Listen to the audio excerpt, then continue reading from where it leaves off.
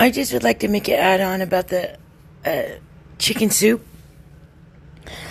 After you've boiled the chicken for about an hour, what I do with those great big hunks of garlic in there is I smash them with a spoon, a big spoon, so not a little one, so you don't feel the heat, with against the pan or the pot.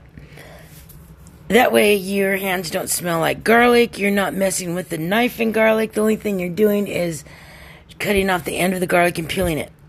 You know, it's easy to wash off that way. But anyways, yeah, so the garlic gets distributed, you know, and you're not eating a great big, like, egg-sized garlic. You just smash it against the pan, scrape that, and then incorporate it within the food. Okay, thank you, bye.